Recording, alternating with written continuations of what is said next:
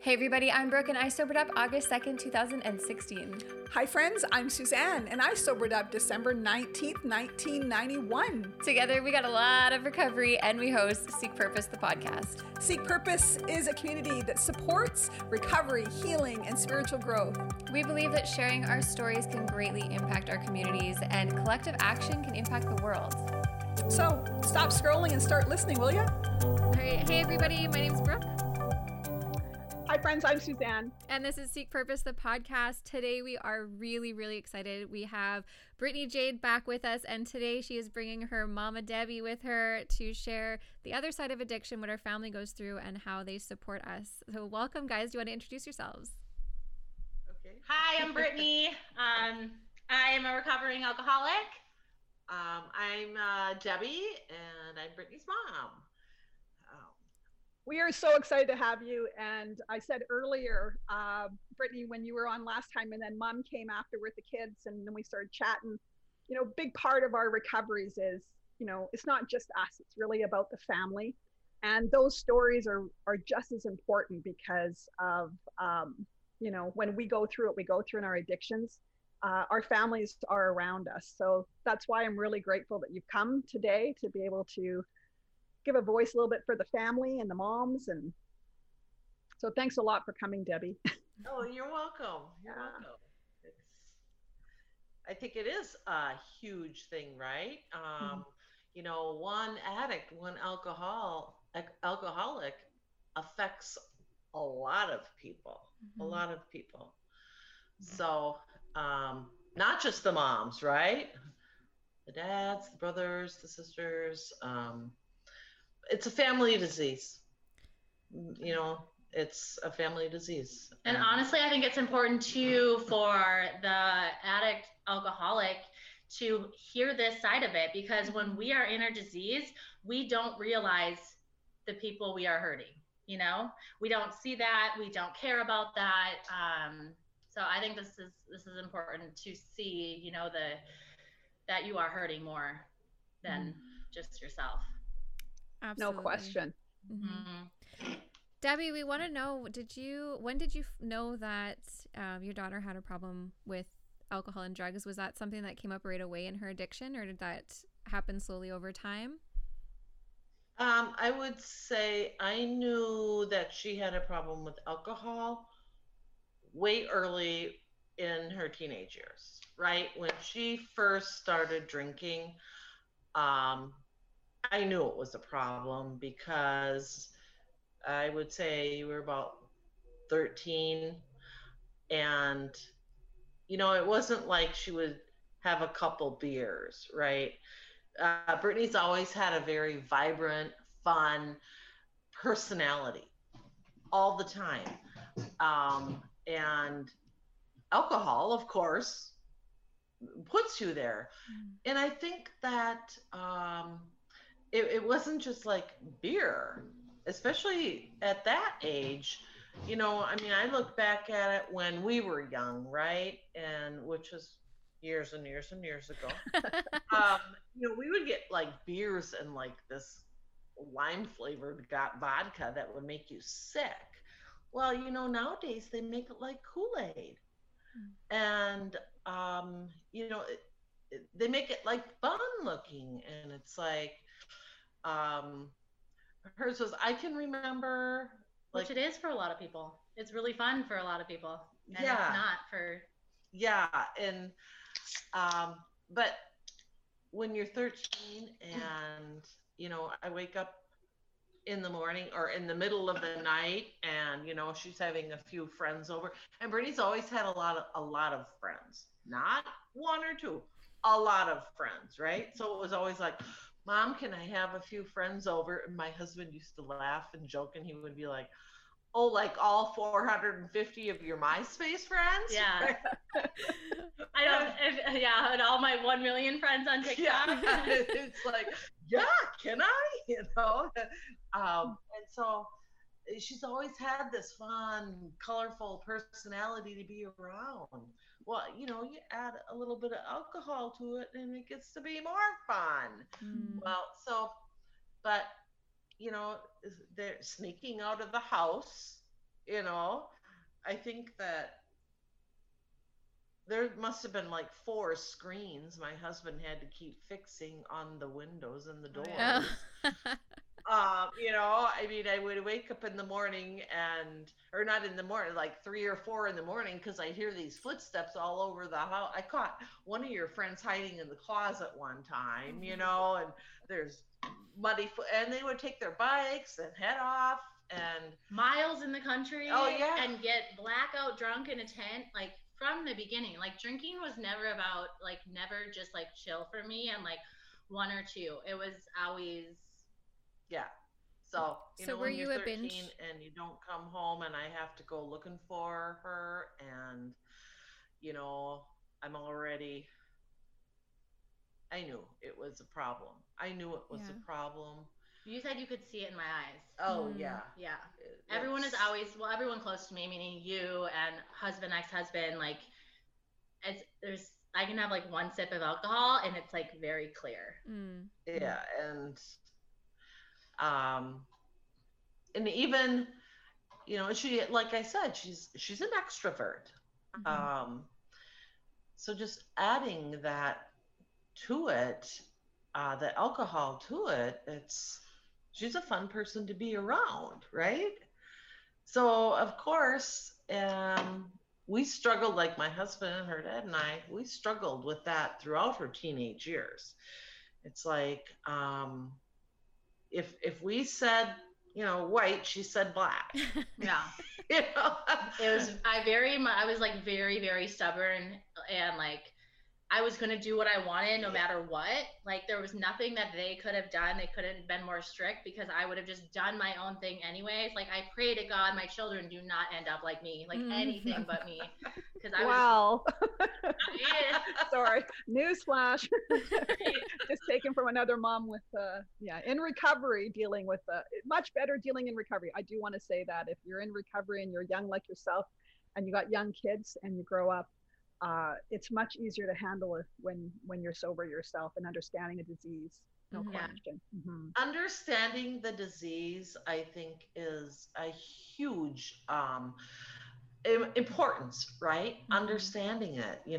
I didn't understand it at that time, even though I grew up with family members, and I didn't understand how to deal with people. There's things that you learn. I've learned throughout the years, dealing with her and even my husband, who is in recovery. I don't know, what, 17 years now. Oh wow. There's no, like, don't even think about arguing with somebody under the influence. You're not going to get anywhere at all. Yeah, so how old was I when Dad got sober? 15? 16? 17 or 18. Okay. You were a senior in high school. Okay. Yeah, a senior in high school. Mm. And so your husband got into recovery and you witnessed that too, Brittany, obviously. Was it? This is hard. I don't know if I would call Dad being in recovery. My dad is sober. He doesn't drink, but he's never worked any sort of program. Yeah. He never went to treatment. My dad literally was able to quit cold turkey, which I think that was so hard for him to understand, why it's been so hard for me and why I need to go to detox and rehab and I need meetings and people and all of this, because like he was just able to quit cold turkey. But he's an introvert. Yeah. And you're not, right? Like, I think he actually drank to socialize, right? Because we had a lot of friends and we would go out and go to parties and blah, blah, blah. I don't remember that from Dad, though. I remember his drinking by himself at home. Right, because that's when you guys were kids, right? Yeah. I mean, we didn't go out as much because we were so involved with our kids. But he's more of an introvert, right? He's totally, and you are not. She has always, whether she was drinking or not, always loved people. You feel more comfortable being around a crowd than you do by yourself. that's always, so that's a big difference like there, but a personality. But getting sober, honestly, that was really hard for me at the beginning because I had totally lost myself at the end. I only knew myself with alcohol. I only knew how to work with alcohol. Like all of my work I would do, my photography work, hair, everything was always done with alcohol. If I wanted to make a phone call to someone, I had to have alcohol in me to talk. If I wanted to post a picture on Instagram, I had to have alcohol in me. So like getting sober, that was really scary for me because I remember thinking like, oh, I'm going to be so boring. I don't even know who I am anymore. Like that definitely took a few months. You know, I have a friend that just got out of treatment and she's like, I'm really depressed. Like, is this normal? And I'm like, yeah, it's normal, but you have to stick through it. You know, like you'll get stronger and, you know, you'll learn who you are. And well, you're anything but boring. Oh my gosh. Like watching you on TikTok and everything, it is so refreshing just to see how much fun and joy you're bringing into your life and recovery and for your kids too, and how excited they are. I would really love to know when, especially with your dad, did he have like a drinking problem? Was it a problem? Was it an issue? Or was it just a little bit excessive? And with him quitting drinking and finding his own kind of path to recovery, whatever, how did that affect your own journey into recovery? Like, did you think you could do it on your own because you saw him do it? Did you kind of resent him for it and drink at him, or how did that affect your recovery? Honestly, that's a good question. I honestly didn't really compare my problem with his. I think because when I started getting sober at 19, you know, when I first went to treatment for the first time, I didn't really want it. Like, that bad, you know, like I knew I had a problem, but like I made sure to let everyone know in treatment that I only had a problem with cocaine. Like alcohol was not my problem because I wanted to make sure when I got out of there I could still drink. And I don't remember, like, I don't know, there were some things like, you know, I feel like when with my dad, even with me, when you drink and you get angry, you know, like that kind of comes out. And so I think like that was always kind of I held that a little bit against him, but, and oh man, the amount of times that I tried to do this on my own is like, actually that's like my next TikTok video I'm going to make is about how many times I tried to do it on my own. You know, like I tried so hard when I was 19, after I went to treatment for the first time, I literally bought a one-way ticket to California. I came out here one way to get sober on my own. No destination plan, nothing. I came out here alone, 19 years old, and I was going to get sober on my own. Like, I don't know why I thought that that was a good idea. I've just always thought that I could do it, you know, like my way or the highway. And it's really taken a lot of years and learning to realize that like my way didn't get me anywhere. And yeah, So how is that for you, Mom? I mean, I'm a mom. I mean, knowing I'm guessing at 19, from 13 to 19, I'm guessing you're figuring out pretty clearly that Brittany had a serious problem with drugs and alcohol. And now all of a sudden your daughter's up in a plane and away from you. Like, what were you going through? How did you cope through that? By the time she was like 19, so that was after you went to Aveda, right? Yeah. Okay. So by then, you had already I'm not sure. I don't remember if you had went to like Phillips a couple different times. I forgot what that was called. I only went there once, right? In Wisconsin. Yeah, I went to treatment once in Wisconsin. But we had already, you know, been through quite a bit. And so, I mean, by then, right? Because when I drink, I want to kill myself. Yeah. That was like, I was known for that. Like, Brittany's going to the psych ward again. Brittany's going to the hospital. Cops are coming to our house because I want to die when I drink. Yeah. I mean, I remember one time we actually had to call the sheriff and they had to come in and they actually took the taser out because, and they kept telling her, you know, you need to put the knife down or we're going to taser you, because she had sliced herself up quite good. So it's horrifying. It's horrifying, you know.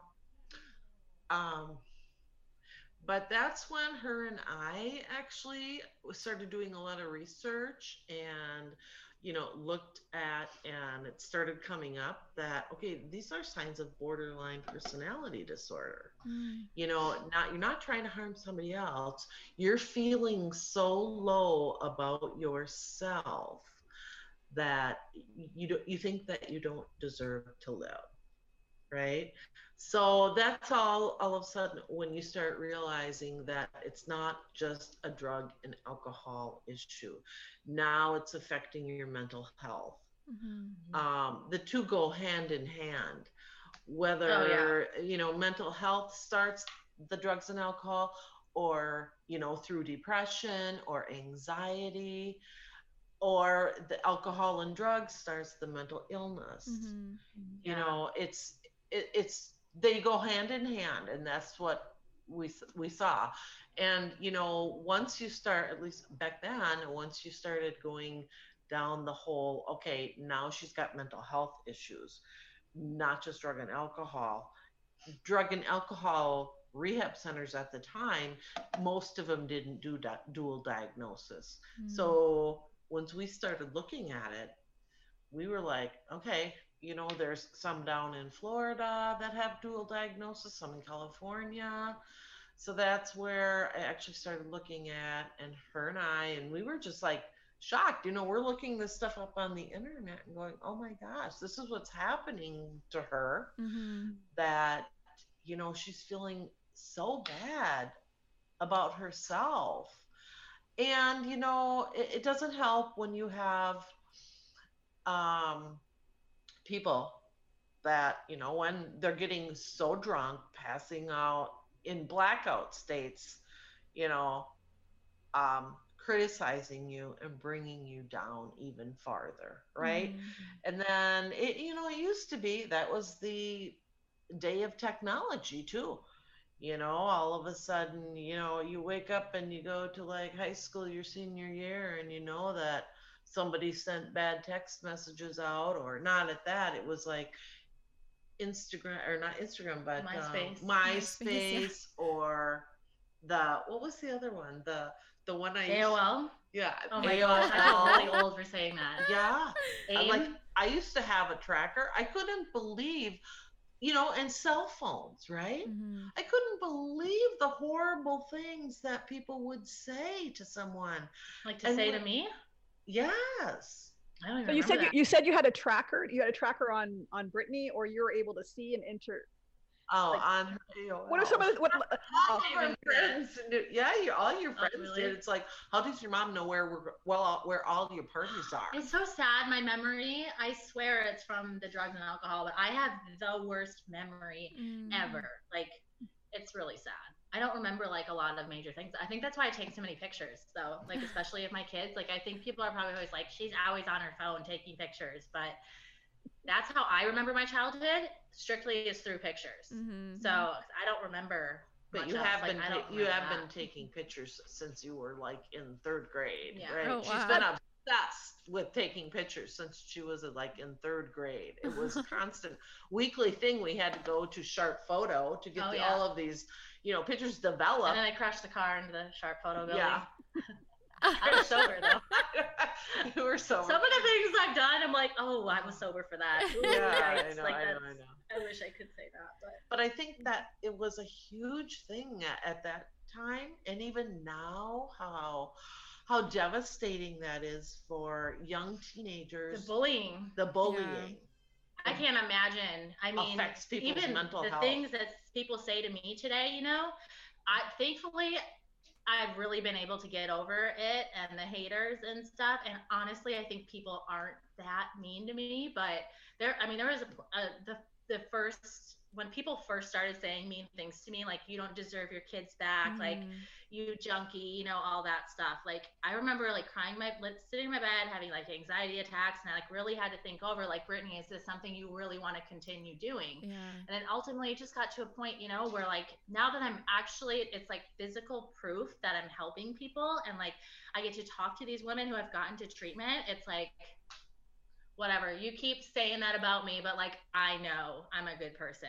And just from like comparing how I used to be, thinking about how I parent, Even though a lot of things today, even in my parenting, come up, like, and I still do things like I used to do alcoholically that I'm like not proud of, but like overall, you can't call me a bad mom because like I know what I used to be. Like I'm not a bad mom today, you know, and well, you never were a bad mom. I know I just made really bad choices. Well, and we all do. My kids were always my life, you know, like it's never like I like neglected them or like I was with them every day. Oh, you know? yeah, all the time. You were overwhelmed when you started drinking again this time after the twins were born. You know, you were overwhelmed. You had no help out here. You were trying to work, do hair, photos, you know, take care of two little infants plus a 3-year-old. That was overwhelming. You would call and tell me on a daily basis that, you know, and she's 2,000 miles away from me. Yeah, my mom lived in Wisconsin. So, yeah, you know, more like, you know, I'm just depressed, I'm full of anxiety. I'm like, you know, you got too much going on. You know, you need to take the kids to a sitter, but you know, I mean, we couldn't afford it. Right. And then I'm always been that person where I hate asking for help. Yeah. It's still hard for me to ask for a babysitter for 2 hours so I can go to the dentist. Like, I just feel so weird about that. And like now I'm like, should I put the kids in childcare one day? And it's like, Brittany, you're working like 70 hours a week. You can't do that and take care of your kids all day. But I feel so bad, like asking people to help me. But it eventually, like it like, would be better. I came home today and she had the kids today and I said, kids have got to go to daycare. Yeah. You know, I mean, Orbeez, the house is just, they just trash the house. It's like, you know what Orbeez are? Yes. Yeah. Oh my gosh. I mean, it covered the floor today. Oh no. You know? But you can't work. You know, nobody. Yeah. But I do. I've managed it. I managed to be a stay-at-home mom and work almost full time, like at the same time for years. But I think that's what led to so much anxiety and stress. Yeah. And you know, I'm sure you had some postpartum depression that, you know, at that time she had to take all 3 kids to go to a doctor. No, I didn't go to the doctor then. Right. You know, I found someone that would prescribe me stuff without even like really sitting down with me, but because I didn't have time to go to the doctor. I was like, who am I going to have watch my kids? I just didn't have any help. And at that time in my marriage, my husband he didn't help with anything. Nothing. It wasn't until like the boys were like a year and a half, almost 2, to when he finally, for the first time in his life, ever took the kids to do something by himself without me. And he took them, and my mom had to talk to him on the phone and be like, you need to give Brittany a break. She needs a break. Take the kids out of the house. Yes. But remember, and it was then he comes back 15 minutes later. I'm like, no, it wasn't even 15 minutes. You know, and you understand, he actually grew up in a house where his mom was a stay-at-home mom. Right. You know, I worked, and so I took my kids. Oh, yeah, to his mom was daycare. super mom. Yeah. Super mom. You know, I didn't. My kids were at daycare Monday through Friday from the time they were like 3 years old, and you loved it. But I told him on the phone that one night, I said, no, you need to take the kids to the park. Because guess what? I'm 2,000 miles away. And you know what? I want to talk to my daughter without these kids bothering her. And I said, take him to get ice cream, right? And so he's like, okay, on the phone. And all of a sudden, so I'm like, oh, okay, he took him to get ice cream, right? So Brittany and I are in our head are thinking, go to McDonald's, get the ice cream, then go to the park for an hour, right? Well, we didn't specifically say that. I'm literally on the phone with mom still, and I'm like, he's back. He's back, Mom. Mom's like, oh, I know. He like took 10 him minutes. up to the convenience store, got him the ice cream, and came back home. You know, and that's what, you know, it was just something. And you know what I feel the need to say right now? He has done so much work on himself today. Like, you know, so oh, that's good. I feel the need to say he's a really, really, really good dad. Yes. You know, he actually has, because you know what? They have share 50-50 custody, and he actually took the kids away from her for a while. So he's been forced to realize, right? Yeah. How What much it it was takes. that I was doing on my own. It's all- and he it's- said that to me multiple times now. He's Yeah. like, I'm sorry, you know, like It's a lot. I'm sorry that Yeah. I didn't help you. And he's like, I realized how much you had to do now. And I'm like, yeah, It's a lot. It's a lot. And I Isn't think that that's so relatable. Today, like being a work at home mom is kind of the new norm, and it is stressful, and your kids are home, and sometimes they're not even at school, and you're not getting a break anymore. And the amount of parents that are coping with alcohol right now is staggering. When I first joined TikTok, that's all I was seeing was moms drinking at home during the day with their kids.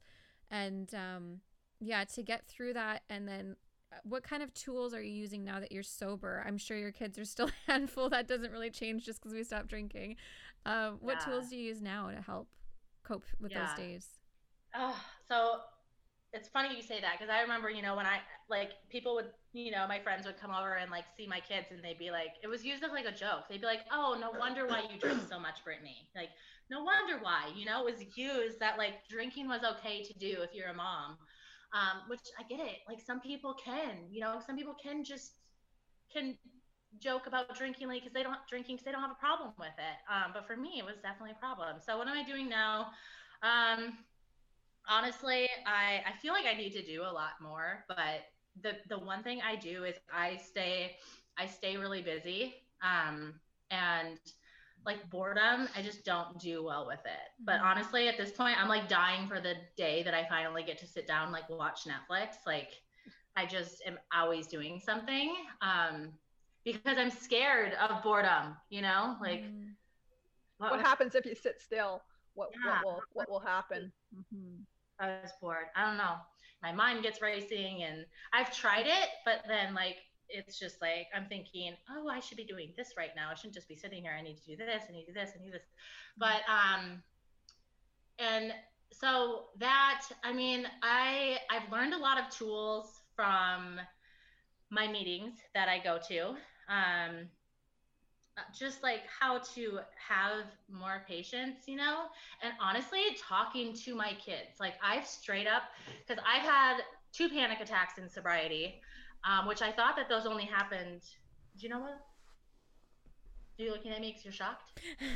Oh, the 2 panic attacks? Yeah, you haven't been home for them. It's been when I'm at home with the kids. Oh. And I'll have to sit down and I have to fully explain to them, like, listen, okay, remember how mommy was sick before? Like, mommy can't get to that point anymore. So what we're doing with this, it's usually, the panic attacks are usually over like the kids are screaming and tantrum and like not listening and throwing a fit. And I just have to explain to them, we need to be really careful when we get crazy like this, because mommy can't risk possibly getting sick again. And when you guys get crazy, I don't know how to handle myself, you know? And I think the boys don't really understand that much, but Violet definitely does. You know, she remembers that time. She, even still today, she looks at whatever I'm drinking, you know? I noticed it when I used to drink. I never would drink like an actual like beer with the can. Like, I would always pour it in a cup, but I would always catch her eyes like glancing at my drinks, and she still even does that today. And she'll even ask me like, what are you drinking? And I do that though. I do that. Like, I don't hear a lot of other like alcoholics or addicts talking about it, but if I go to a restaurant or even in the gas station, my eyes like go straight to the alcohol. Like, it's so weird. And it's like, I just automatically am like eyeing it up. It's not like I'm going to go run and drink it, but I just notice it all around, and it bothers me. I don't think it'll ever change though. You know, I think that's just how, does it do that for you guys at all? Yeah, definitely. Yeah, I was actually last year with my husband in Penticton in BC, and we're having a romantic dinner, and of course we're sitting talking to each other, and I saw this couple get up and leave, and my husband looks at me, goes, are you thinking what I'm thinking? I'm going, yeah, why the hell did they leave booze on the table? Both him and I, who are in recovery, both noticed how much alcohol they left on the table, and they got up and left, and we're like, what is wrong with those people? So yes, to answer to your question, I still notice it when I walk in a room. Yeah. Oh. Yeah. So it's good thing for you to know, Mom. It doesn't bother me people drinking or carrying on. Even when I go to places and people are drinking, it doesn't bother me. I just notice it. I'm just very hypersensitive to that. Yeah. Yeah, I'm like trying to like ease into it a little bit. Like honestly, I'm 11 months sober now. Um, I haven't been around alcohol. Like anytime there's been a situation where I knew there was going to be alcohol there, I just chose not to go. But I'm at the point now where like I want to go to these things. There's certain big TikTok events like that I want to go to, and there's going to be alcohol there. So I'm like kind of trying to like ease into it a little bit, and like I feel most comfortable. It's funny, like my close friends are like, we don't want to drink around you, and I'm like, I know, but like honestly, like I need to start easing in. Like, I don't want to be, if there's a big party and there's shots going around, I don't want to be a part of that. But if we're just like hanging out and like they're all casually having a glass of wine, like, so I told them that. I was like, I think, I feel most comfortable. Like, you guys wouldn't let me drink, but yeah, it's hard. It's almost like, too, at this point where I feel like people are almost like treating me like I'm like disabled because of this. Like, oh, we didn't ask you because there's going to be alcohol there. And I get it. It's so hard for other people. Like they don't know, the right things to say. And so I think that, like that's what I really want to do on my, with that I'm doing on my platform is like one, showing that recovery, like can be fun. And two, just kind of like trying to show like both sides and just like the journey, through it. It brings me up a good thing as far as around the family, because that's mom. Yeah. When you have functions, and obviously with family and having Brittany in recovery now, how is a family reacting now that she's sober? Is there still apprehension, like, oh my gosh, she's going to go to this, or that fear of her going backwards? So our family is in Wisconsin. Yeah. Mm-hmm. Okay. So, and she has been, sober before, but, I don't have alcohol at family gatherings. Mm-hmm. Yeah. Nor will my mom's never been a drinker. I mean, I used to, but no, I've gone through this too much. It doesn't bother me. I don't like, when I go to the grocery stores, I'm kind of like, why do they have the alcohol right next to the exit right before you leave?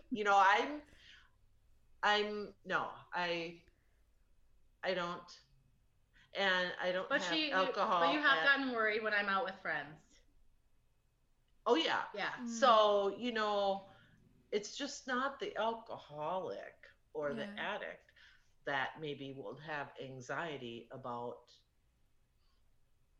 seeing these things, right? It's, it brings up anxiety with my anxiety, right? It's like, big time. So why would What do you do in that situation when that anxiety comes up for you? I mean, for other parents, as I'm looking online here, and there's quite a few that have come on that are parents that are currently actually one gal in particular that, has somebody that's still in active addiction, and as a parent looking, obviously at that desperation. What would you say to her in this situation? Well, certainly, like I went and got help, right? I went through my own recovery program. I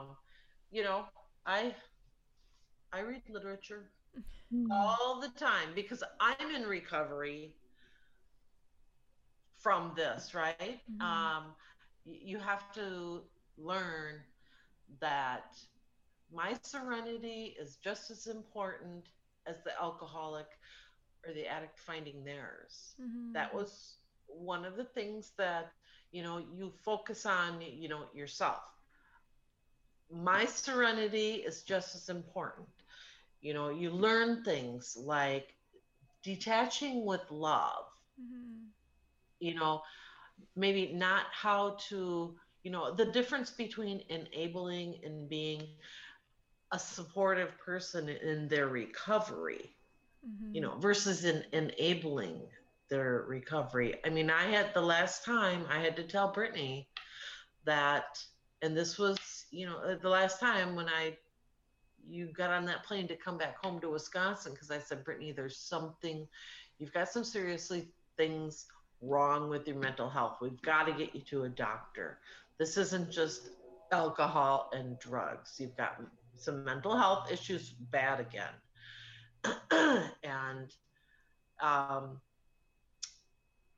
you know, it's like, I got lost in my train of thought. Well, I think what we need to talk about, Mom, is honestly right before I got sober the last time. Mm-hmm. Yeah. You know? And well, like, I was. That yeah, was it. I know. I think that's where we're kind of getting. Yeah. So the Because last time, she actually told me back like in November, and so this was February 9th is your sober date, right? When she actually went to the detox center, um, it was it was right before that, a couple weeks before that. You know, I joined a recovery group, right? Al-Anon. And you know, I can remember the first day I went to my first meeting, a Saturday morning, and you know, I didn't know anybody, and I sat down with, you know, three older men I didn't know. I'm like, is this the Al-Anon meeting? And I sat and bawled.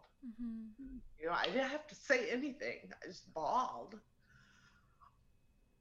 And they were so welcoming, you know, and you know, they gave me clinics, and they're like, you don't have to say anything, but this is where you're supposed to be. They helped me through so many dark days because my daughter was way out here, and her alcohol and addiction was so bad at the time, and my grandkids were out here. But they helped me with my recovery, helping me get stronger, and not, you know, and not feeling like I'm enabling her. There were things that I needed to learn, right? And I went religiously to my meetings Saturday, Sunday morning. I found another one on Monday. I read my literature every morning for a half hour to an hour. I went through the steps. I prayed to God, you know. So the people that are in in the family and the friends, they need to find their own recovery. Um, Out here, I found a very good friend, Aunt Jeanette, yeah. who is my support here, and I'm her support out here. So we help each other out, you know. We're always like, because we get concerned and stuff, and we're always like, stop the chatter, stop what, you know, stay in the present, get our books out, bring us back. We don't have any control over the alcoholic, the addict.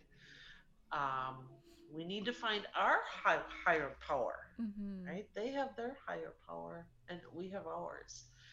Um, that has helped tremendously. I don't know how I would find my serenity without it. I think it's really important that you get the stigma away from having to go to a support network for that.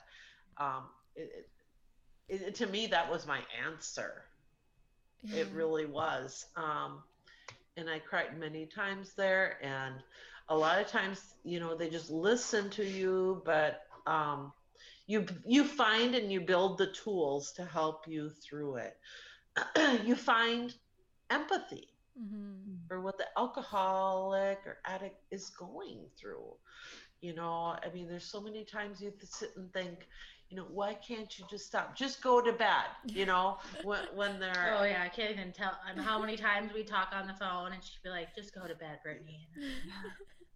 Okay, Mom. Okay. Yeah. You know, and you think, oh, just go to bed, go to sleep, you know, but...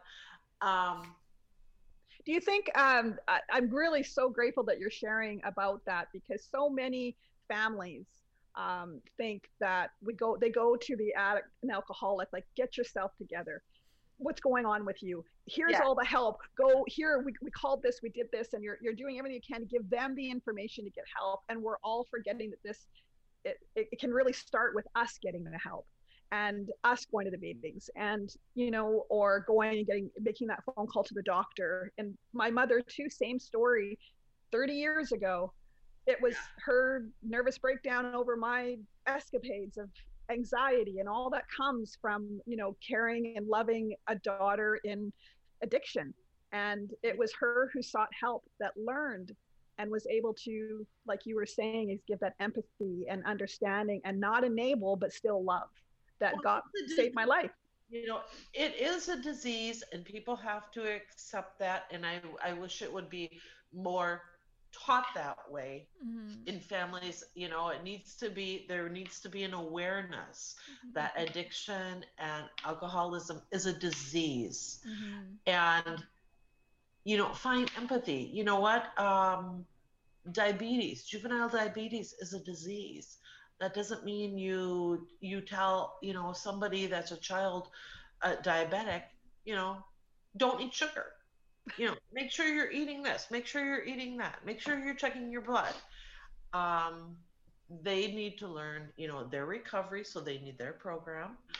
But we need ours too. But it's a disease. And I think through the tools, you find it when you start looking at it as a disease. You have to find empathy, and you think about how horrible. They're not out there having a blast and having a fun if they're in blackout. Miserable. Drunks. I was miserable at the They're end. feeling so horrible. I mean, you have to sit and think, can you imagine feeling that horrible about yourself, that you think that you don't even deserve to live anymore? So you have to, I think, learn to put yourself in their place before you can actually start understanding where they're coming from. I think, and not everybody will care enough to do this. Yeah. That was one thing with my marriage, was like, I really had told him, like, Al-Anon, and he never went. It's more of and it's not just him. A lot of times I think people are like, why do I need to go? Yeah. It's their problem. Well, I loved my daughter enough. I loved my grandkids enough to know that I did not want them growing up without this beautiful mother that they have, that loves them so dearly, that I didn't want that to happen at all. And so I think it's a real Dr. B. Do you guys follow Dr. B on TikTok? No. I love him. Okay, I got another one. Oh my God. Every day we have a conversation. You follow this person? I'm like, no, Mom, never heard of him. Never heard of him. Okay, we're gonna check out Dr. B. He's very knowledgeable. But he said, you have to learn to not enable, but empower recovery, and give them the power to recover. And don't chase them in their addiction. Don't bring them down about it. It's a disease, right? They already feel horrible enough. They're not, when they're that bad off, they are not out there having a good time. I remember that last time when I was out there. Yeah, who did you call, Brittany? Like, as far as that last moment just before you got sober, did you include Mom in that cry for help? Or did you cry out for... I was so out of it every single day, because that's when I started using, and like, I just didn't want to feel anything. And like, I don't even remember what it felt like to be high. Like, that's how out of it was. But I remember her calling me, and I talking to her a couple times on the phone, and I was really sick. Like, I remember one time I was at a smoke shop, and I had gotten sick in the smoke shop, and I went outside and I sat down on the curb, and some random stranger came up to me, and he gave me a rock, and he was like, I just want to pray for you. Like, even this random stranger could tell how bad I was, And I remember her just like, I couldn't communicate with my kids at that time. I had no contact with them, but she could. And so that's why I was kind of like talking. But I remember talking to Dad one time, and like, Dad was like, Brittany, your mother is like, I've never seen her like this. Like, Yeah, that was the week that I call it. And we can talk about this now, and I can kind of laugh about this now. Because you have to find some humor in, yeah, thank God we can laugh about this stuff now. we have you know? to, right? You know, Mhm. she went on a shopping spree. This is why I was kind of like telling her, it's like, okay, this is not you, this is not normal behavior. I knew this. And I knew that it wasn't just alcohol. Okay, because and and her and I have always stayed in close contact, even when, I mean, when she went to detox, the 2 days getting up to detox, right, was horrible. I'm 2,000 miles away, and I'm on the phone, and I know that she's going in and out of consciousness from alcohol. She's not taking a nap. Mhm. I Yeah. know this. She's going in and out of consciousness because it's every 2 hours. Mhm. And I know when she's getting up, it's a bottle that she's got, right? But you know you can't, get down. And honest to God, you guys, I can ask her. I don't even ask her at that point. It's like, why ask her? Are you drinking? Oh no, No, never. oh no. Mm-mm, Never. never. She would always say, "No, Mom. What makes you think I'm drinking?" If I was talking to you on the phone, I was drinking. Mm. You know, like Yeah. that's. So I didn't even like ask, but so the last time was, I knew that you were probably doing whatever, because I know she was in a bad place because her husband had pretty much kicked her out again and taken the kids away from her. So I knew again. Pretty much kicked me out again. Again. Pretty much took the kids away from me again. Left her homeless. But thankfully, girlfriend here, I was about the classiest homeless person ever because I had perfect credit when I was homeless, and the guy I was with we opened like $10,000 worth of credit cards in a week, Wow. which was, I just paid off one of them today. It felt really good to wow. I paid off a couple, but so here's the thing. So my best friend out here, who is like my support person, Aunt Jeanette, is the mother of the guy that I was like detox. homeless with. Yes, and which that guy is now in prison. Oh Yeah, wow. and so, and we are really close. And actually, I reached out to Jeanette that week that she was like MIA. I reached out to Jeanette, and I'm like, do you know Brittany Jade? And she's like, and that's only because I got her phone number, because I could look at, she's still on our family plan. And oh yeah, everyone has a really hard time wondering how I was homeless with a phone. And my mom pays for my phone still. Well, I do it so I can keep track with my grandkids, right? I have their iPads and stuff like that. I'm 2,000 miles away. Well, and that was our thing. She lived all the way over there, and she's like, I want to pay for your phone because like that's the only communication I have with you and the kids, and like that's just what. And actually, I will say this: she has always been very good about answering her phone, sending me texts, sending me pictures. Not everyone is like that, right? She has always been. So at least they're alive. Mm-hmm. And you're bringing up the children at this point when they weren't, obviously, Brittany, you were in a place that maybe you obviously were still maybe speaking to them, but as a grandma, what did you tell? Did they ask questions to you? What were you able to tell the kids? What's going on with Mom? That week that she was gone, that week, I actually had a really hard time. Her husband asked me one time. I had a really hard time, and I told him I just couldn't talk to the kids at that time, because at that time I'm thinking, okay, I don't know if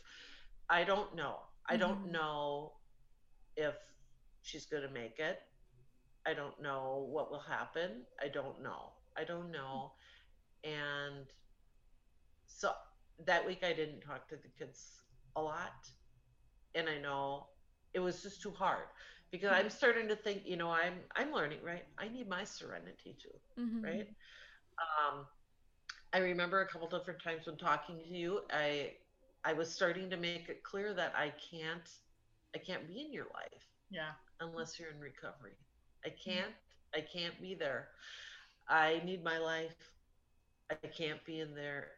And it's like, um, And I'm like, fine, Yeah. fine. And I remember her saying that she was going to have to turn my phone off. And Yeah. so I went to the Sprint store all high and ended up opening up a phone for that guy in my name somehow. Honestly, I'm still to this day, I'm like, that's Sprint's fault. But Brittany, you were high. Like, get over it. So just today, finally, Sprint called me, the debt collector, and was like, yeah, you have a bill with Sprint. I was like, oh, yeah. I thought that was just disappeared, but I paid it off. That felt good. But Oh man. Oh, that's How so does it good. feel? So How does it feel now? Oh, sorry, you go, Brooke. I'm just wondering, I know like we were talking about not being able to see her and not being able to talk to the kids, not knowing whether or not she's alive, and I know that feeling so well. With my brother, it was like every time the phone rang, I would get anxiety because I was just, if I didn't recognize the number or if it was my mom and my mom called more than once, I was, my body, my brain, everything felt like this is it. This is the call I've been waiting for. And I'd be so scared. And I can imagine, like, what is it like now that that's over? Like, she's in recovery, she's doing so well. What do you feel like now? What's the freedom? And you also moved from Wisconsin. I am so proud. This time in recovery, and this is one thing I noticed with my husband's when he did, and it was about 8 months. Mm-hmm. 8 months in recovery where I think you can finally have some sense of serenity Mm-hmm. that they have taken the responsibility of their own recovery. Mm-hmm. I don't, that is a huge step. It's a huge relief, right? With her recovery, she has done an enormous, and I'm so proud of her for this time through recovery because she has taken that responsibility, Mm-hmm. right? I don't know when her meetings are, but she'll come rushing in here. I got a meeting, Mom. I got a meeting. She has, I think, working a 12-step program has done amazingly things with your mental health, Mm-hmm. right? yeah. Amazing. Working a program, and you've done a really good Chuck on here. Yeah. Northwest? Christian, yeah. Christian? He just came on. He's like, I love you too. Yeah. He's like, He has done an amazing job working his program. Yeah. I can tell it. It's like, the first, it's great. I mean, every step, one day at a time, they go through detox. When she was going through detox, it's every day I was just like, I'm so glad you are still at the detox center. Mm-hmm. Oh my God, I called that detox center every day, and I'm sure that Jeff was just like, oh yeah, Jeff. At one crazy?" point, Jeff was like, "Your mom keeps calling, and I might have to stop. I might have to block her number at this point." And I was Don't be doing that because yeah, don't be doing that because they teach you in the program when you're families. I learned this even in recovery is that we'll do everything we can to support our kids that are doing everything they can to get clean. So we're actually got permission to make all those phone calls now. It's like, no, you're not going to do that. They're helping. Now I'm going to be here. Yes. Right. And I think that the detox center did a really good job. oh yeah, I threw major tantrums in that detox center, like day 3. Oh yeah, I packed up all my shit. I'm like, I'm leaving. This is bullshit. I want to go to meetings. And they're like, Brittany, like you're high still. You're prescribed Valium for your alcohol withdrawals. And I'm like, no, I'm not. I'm fine. I'm sober. And he'd be like, Brittany, once you walk out that door, like you can't come back. And honestly, I was like, shit. I thought of her, and I'm like, I can't leave because. Yeah, because I actually did tell Jeff that. I said, here's the thing she needs to know. Because he would tell me, no, you can't talk to her yet. She's too fragile. Which I really think was the best thing, right? But I did tell him, I sent him a text and I said, just so you know, that if she does leave detox, I'm shutting the phone off. Mm-hmm. Oh yeah. I'm not going to, that was one thing that And that would have been horrifying because You know, people from I've been to treatment like a total of 5 times, including all my outpatient, and people from 2 of them have found me on TikTok and messaged me and were like, hey, I work here. Do you remember me? And I'm like, yes. Can you please tell everyone here that I'm like doing good? You know, because I'm sure once you like leave a rehab facility, like, you know, you don't really get to check back in. I remember Jeff telling me, because I was like, you know, telling him blah, blah, blah, blah, blah, blah, blah, too much. And he goes, you know what? I'm here for her detox, and that's just to get her through detox, not mental health things, because it was just detox, right? So that is one thing I kind of learned from him, and he was right, right? They're right. Another thing that I have a sister-in-law who actually is a director of a drug and rehab center with dual diagnosis in Wausau, Wisconsin. And I was contacting her at that time, and she gave me a lot of information, a lot of really helpful, you know, and she said, Debbie, if you talk to Brittany, you know, within the first 3 to 5, 6, 7 days of detox, she said, beware. She's going to lash out at you, and she's going to lash out at you because, and Pete, anybody that, My dad. yeah, her dad, anybody that she knows, she's probably hurt the most. They're going to lash out, and she did, right? She did. She lashed out at me, and you know, I still do that though. I know you. The anger. Yeah, we're going to go to counseling. I didn't tell her. That's so good. I think it's not, I think that's also what everybody doesn't talk a lot about in once you're in recovery, right? It's like, oh, we're sober now. Yeah, it's all fun. But after the fun and you come home, it is the feelings that are starting to come up, especially the first year when you start recognizing and hearing your family talk about the hurts, right? Like, I mean, it's just sitting here today with my mom and asking her, hey, I've got, you know, mom coming on. She was so excited. And we had the moment, like, I'm how many years sober, I still think of things from my mom's perspective, you know, of how difficult it was. But to be able to be gifted now in recovery and hear your family's journey and be able to love them back and be able to, you know, do that, like what I see you both doing now is just awesome. All the support that each of you give your daughter is just incredible.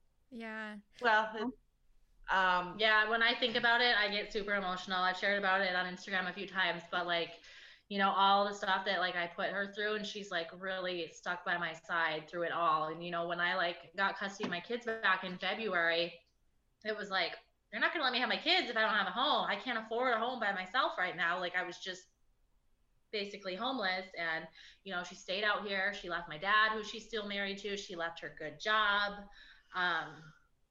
Yeah, so it's a lot. Yeah, it's your family, right? Do you have any regrets? No. Because that is. I mean, a lot of people don't know that part of the story between the two of you is that you have a husband, you have a life, and you know, and yeah, and you know, I mean, it's tough on him, and yeah, you know, at the time, you know, I thought to myself, what am I doing? But I thought, you know what? People do this in the service all the time, right? You know, it's like, you know, so I did what, and my husband has been very good, very good. All summer long when I would tell him, because, you know, then COVID happened and stuff like that. But he's been really, really supportive of the decision that I made without even asking him. I just said, honey, this is Older Brittany. You know, he says, well, he goes, I've known you. He goes, you're going to do what you think you need to do. And so he's been very supportive, my son. But yeah, it's, but the one thing I do want to mention, because it's getting we're almost up in time, is one of the things my sister-in-law gave me that I did not know was about PAWS, post-acute withdrawal syndrome. For when people are starting to maybe, you know, get on a maintenance plan, if they have, you know, or 2 months, 3 months, or even a month, 2 months of sobriety, Pause. You need to learn about pause, because these are things that are going to come up. And she sent me a huge pamphlet on that. You know, they're not sober and they're not out of addiction in 30 days. Maybe physically, but they're not. They're, Right. you know, it takes I was really depressed, I remember. 8 months to a year, 2 years to actually get their brain recalibrated, right? She had to go to a psychiatrist and get meds to help with that. She's coming off them now, but I'm literally off everything now again, which is That's it's so amazing. I mean, like, there's nothing wrong with being on medication, but I didn't want to be. I didn't have to. Yeah, I had to. You had to be. My brain. Okay, so I did this thing, a brain balancing too. I don't know if you ever heard of brain balancing. Really quick, I'll just talk about it.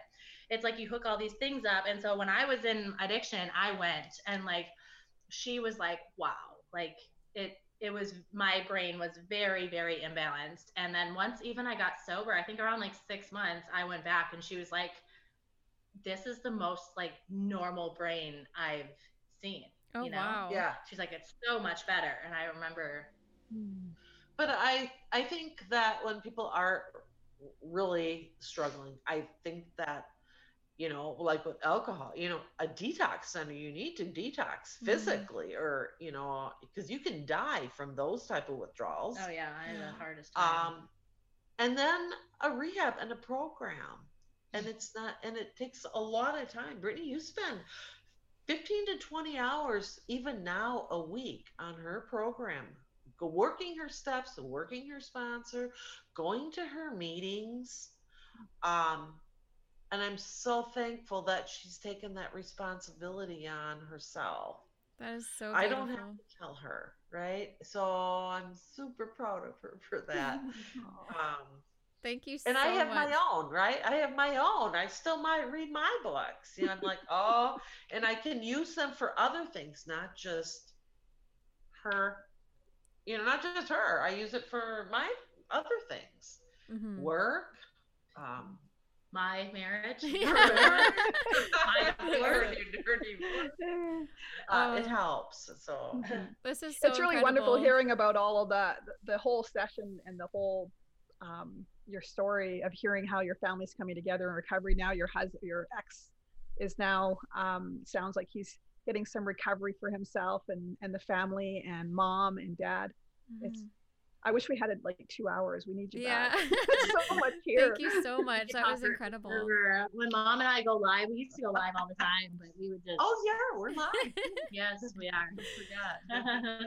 Thank you so much for coming and sharing. So that the TikTok recovery network out there is huge for the recovery group. It's amazing. You know, I would recommend that for anybody, any parents struggling.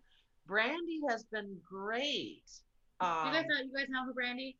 No. Yeah. Oh yeah. Yeah. Oh, I know her. Yeah, with her daughter. Yes. You know, it's. I think it's amazing that she's sharing that Yes, experience, she because is.